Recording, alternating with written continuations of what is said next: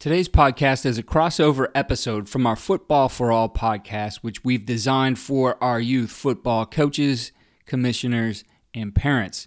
We also think it's a good podcast for you, the high school coach who leads his program K through 12. The topic today is prep for contact, and I think it's a very important one here as we go through all of this shutdown, and a lot of football programs now have been pushed off to the spring. Some are in question, at the college level if they'll be played in 2020 or 21.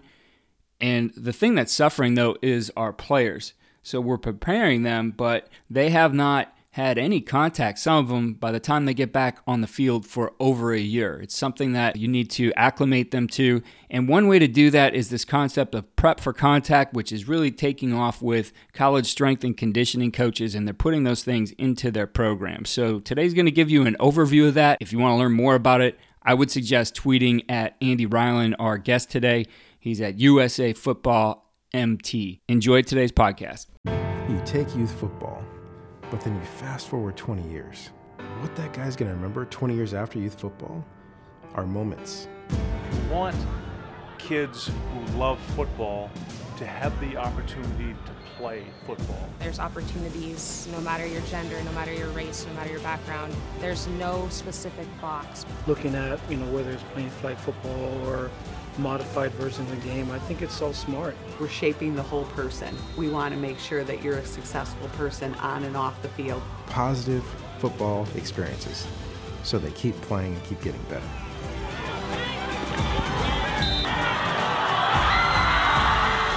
This is Football for All.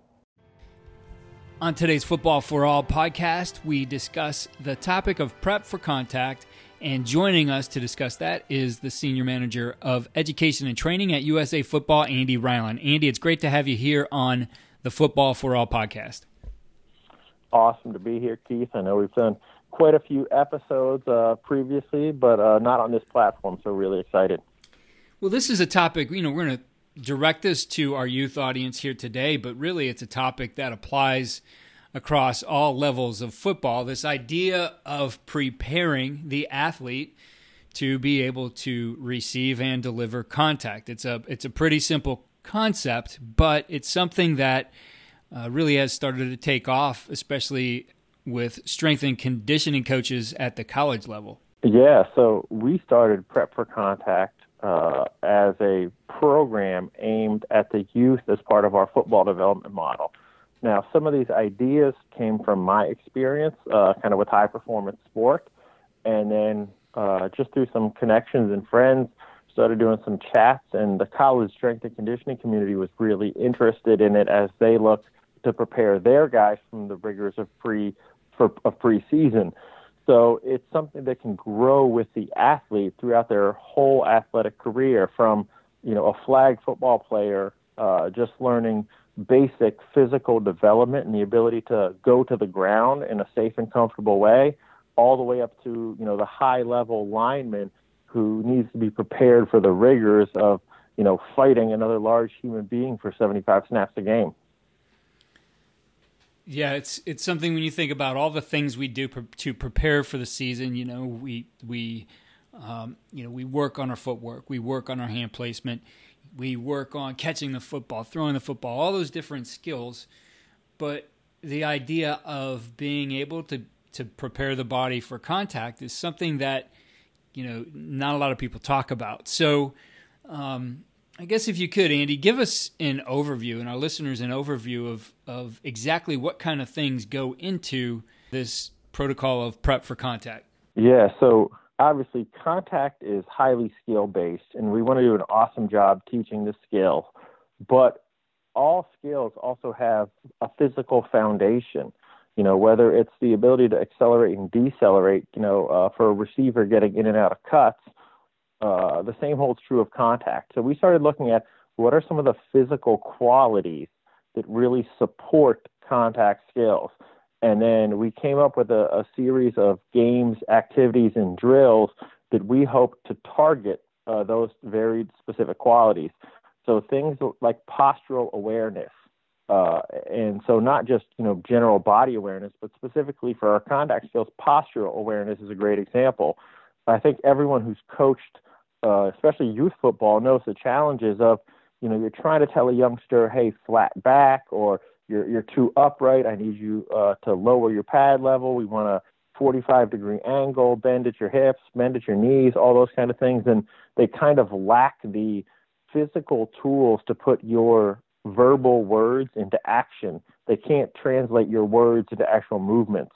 And because we know how important postures are going into and receiving contact, we want to make sure that our athletes understand what postures are. They can feel different postures, whether it's flat back, horizontal, parallel, upright, understand what neutral spine means, having an arch in their back means, and can they get in those positions. Most importantly, we have to be able to teach them to get in and out of those positions as they would on a game field. So, they have to do a movement skill, they have to run, they have to jump, they have to do this thing. And all of a sudden when contact comes, they need to be able to find these great postures. Well, do the athletes have the ability to do that? And then in contact, all the forces, and we're leaning and pushing and driving, do they have the strength required to hold those positions? And while we can talk about the weight room work and some of the traditional stuff that develops, their maximum strength, we need to look at, do they have the kind of the operational strength, or maybe the non-traditional strength, to apply it to some of the positions they'll be in on the field. And so we think we can develop a set of exercises and games, really, that help kids start to learn these things about their bodies, so that as a coach, the prep for contact aspect really means they have the physical tools to be able to learn the technical skills. And that's how we start out at the lower levels. And then as players progress, we start looking at physical contact as a new stimulus. So just like sprinting, just like conditioning, we're going to put this new physical load on the body. And if all you've done is traditional weight room work and maybe some running, are the players ready for those impacts and the collisions as it, works on fatigue and on the body, and so that we're prepared physically to get through a camp with good, high-quality training, so we make it to the season in the best possible shape to kind of perform and excel. So, Andy, in looking at this, prep for contact, like anything in the FDM, is part of a progression for youth football. When do you feel this is something that athletes can start working on? Yeah, I hope the name doesn't scare anyone away, because I really do view it as general athlete development. But flag football players are going to go to the ground too, whether it's, two players competing for a pass, whether it's, reaching and lunging for a flag, you may lose your balance. So, with the flag level, we can start as simply as falling and tumbling and getting athletes used to going to the ground, giving athletes the tools to effectively and safely going to ground. And even though it's not a contact sport per se, they have to be able to do that well.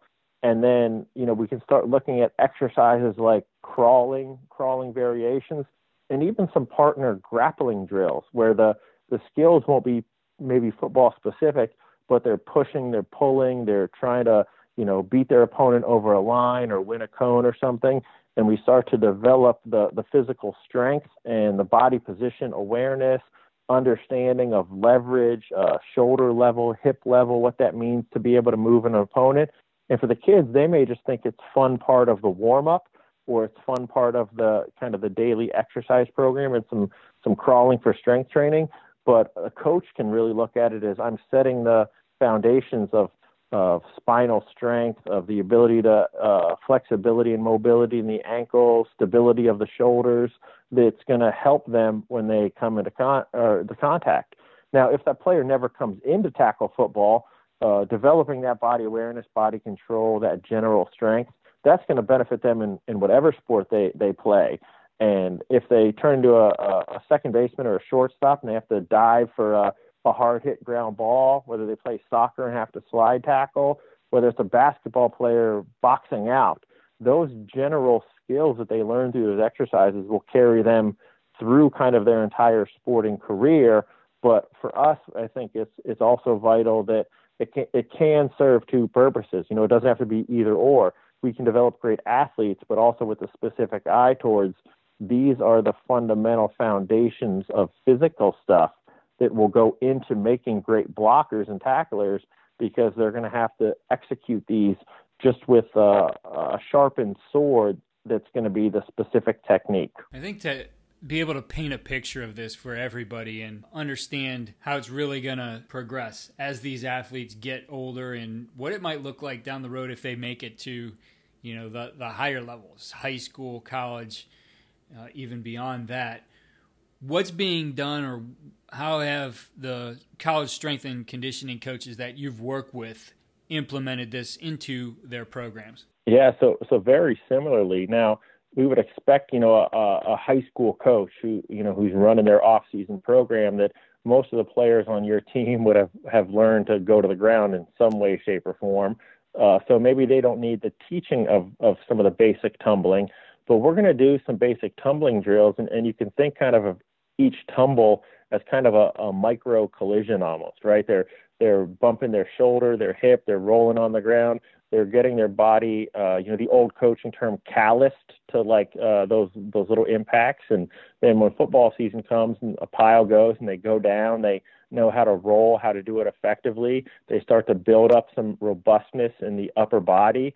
We look at the demands of the shoulder specifically, we'll say, for offensive and defensive line players who are engaged in these big hand fight battles. Well, again, bench press, shoulder press, our traditional exercises are awesome for what we would call maximum outputs, maximum strength. But sometimes you got to be put in those combative situations where you kind of grind and fight and work for a position to get some specificity. And so we can have our players do crawling variations and get into some of the grappling where they start training their upper body to resist those forces in a manner that's just one step similar to football. So that what happens is the gap from weight room to sports isn't quite as big, because we've had this tumbling and grappling phase. We're building the bridge, adding just a bit more specificity. So now the first week of preseason doesn't feel like such a shock to the body, because those guys have been engaged in some of those competitive battles where, in the off season, most of our drill work is very, we'll say, low intensity. I mean, I know the players are focused and working hard, but, just punching a shield isn't going to replicate large offensive and defensive line players refitting and consistently battling for those positions. So we can build up the specific tolerance to the workload that's very useful to their position. With our high collision load players, offensive, defensive linemen, maybe a tight end, a fullback, an inside linebacker, depending on your system.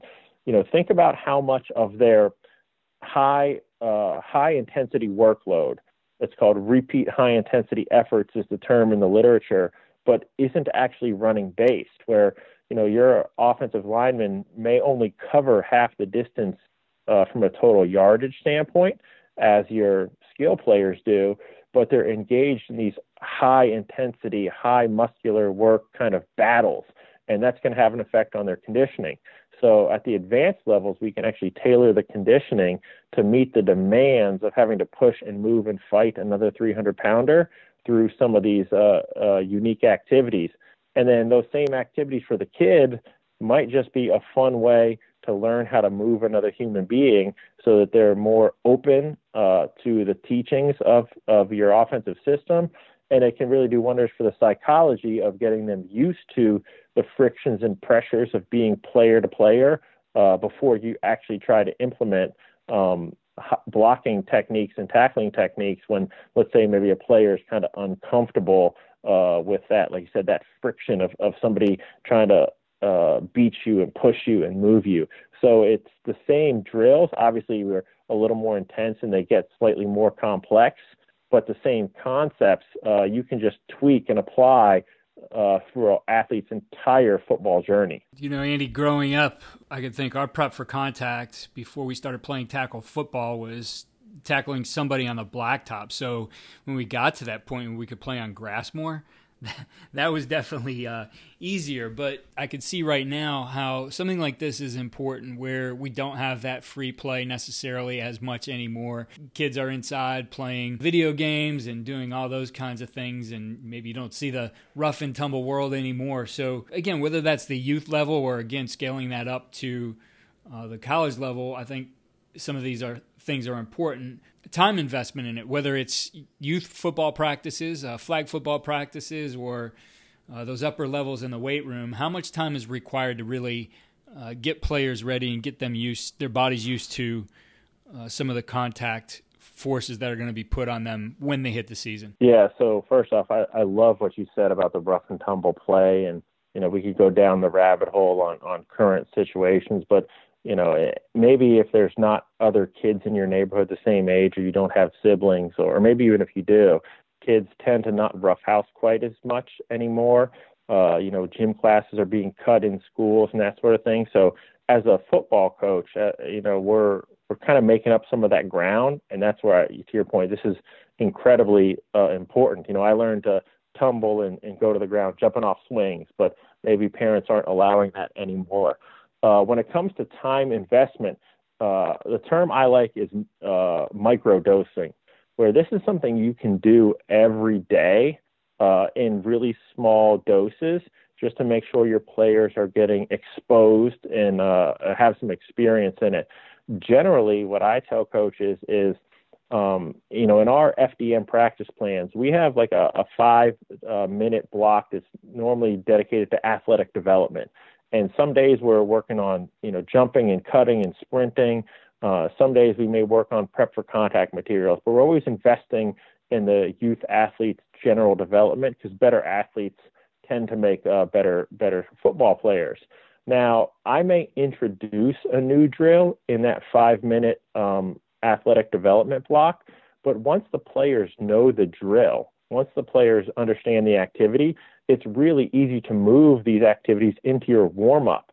And that's my actually preferred way to do it, is they make great warm-ups. And if you think about the traditional warm-up, we tend to warm up all of the movement skills. We're doing our high knees, our butt kicks, we're doing some skipping, some backpedaling, some shuffling, maybe we do some lunges and some hamstring stretches. We're doing this nice dynamic warm-up, but it tends to be very movement-based. And if we're going into a football practice, you can ask yourself the question, are the youngsters prepared? Are they warmed up for contact? So simply by adding, one tumbling drill, one crawling drill, and one grappling drill to the end of all of your warm-ups, you're starting to get that core, you're starting to get kind of the leg, the drive strength in the legs, as opposed to the sprinting work in the legs.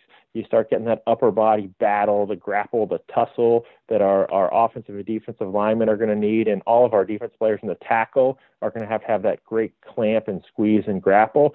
So you start warming up those parts of the body, and you start warming up the kind of fundamental athletic parts that are going to make up the contact nature of sport.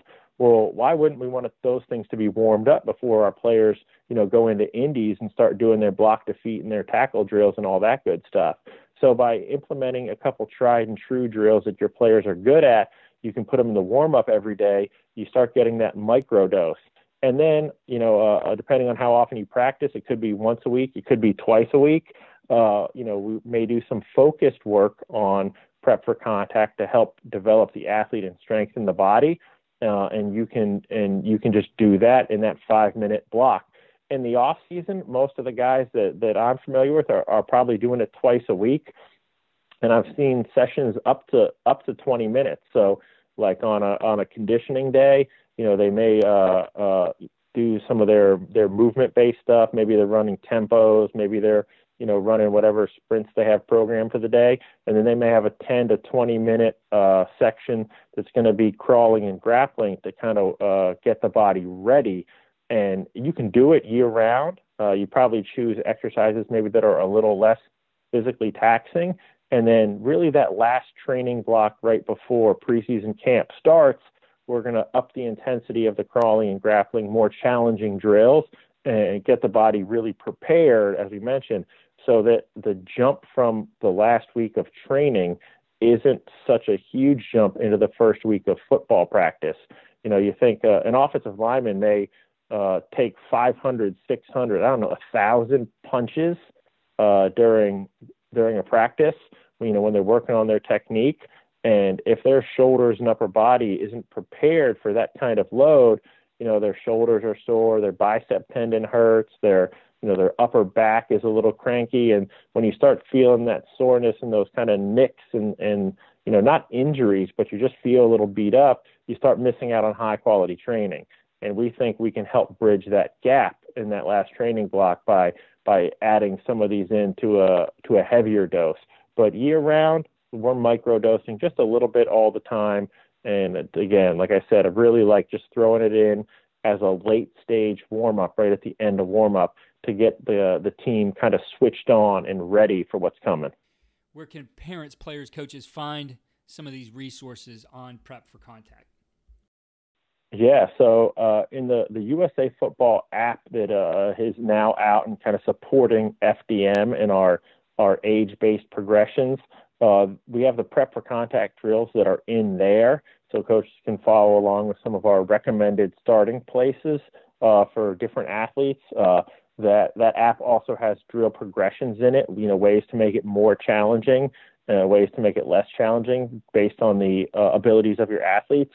And then in our contact manual, which is one of our PDF print documents, which includes all of our blocking, block defeat, and tackling skills, we have included a section on Prep for Contact because we wanted to make sure we were reinforcing the idea that we need to develop the physical foundations of contact skills in conjunction with techniques. Because if your players don't have the ability to hold positions, to stay square, to resist outside forces, it's not really going to matter what your coaching cue is, right? If the youngster can't hold the position, it doesn't matter what you say. He's physically unable to do it.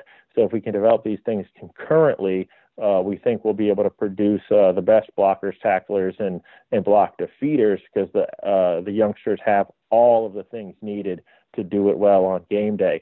And then for the upper levels, we've been featured on quite a few podcasts, again, mostly with some collegiate strength and conditioning coaches.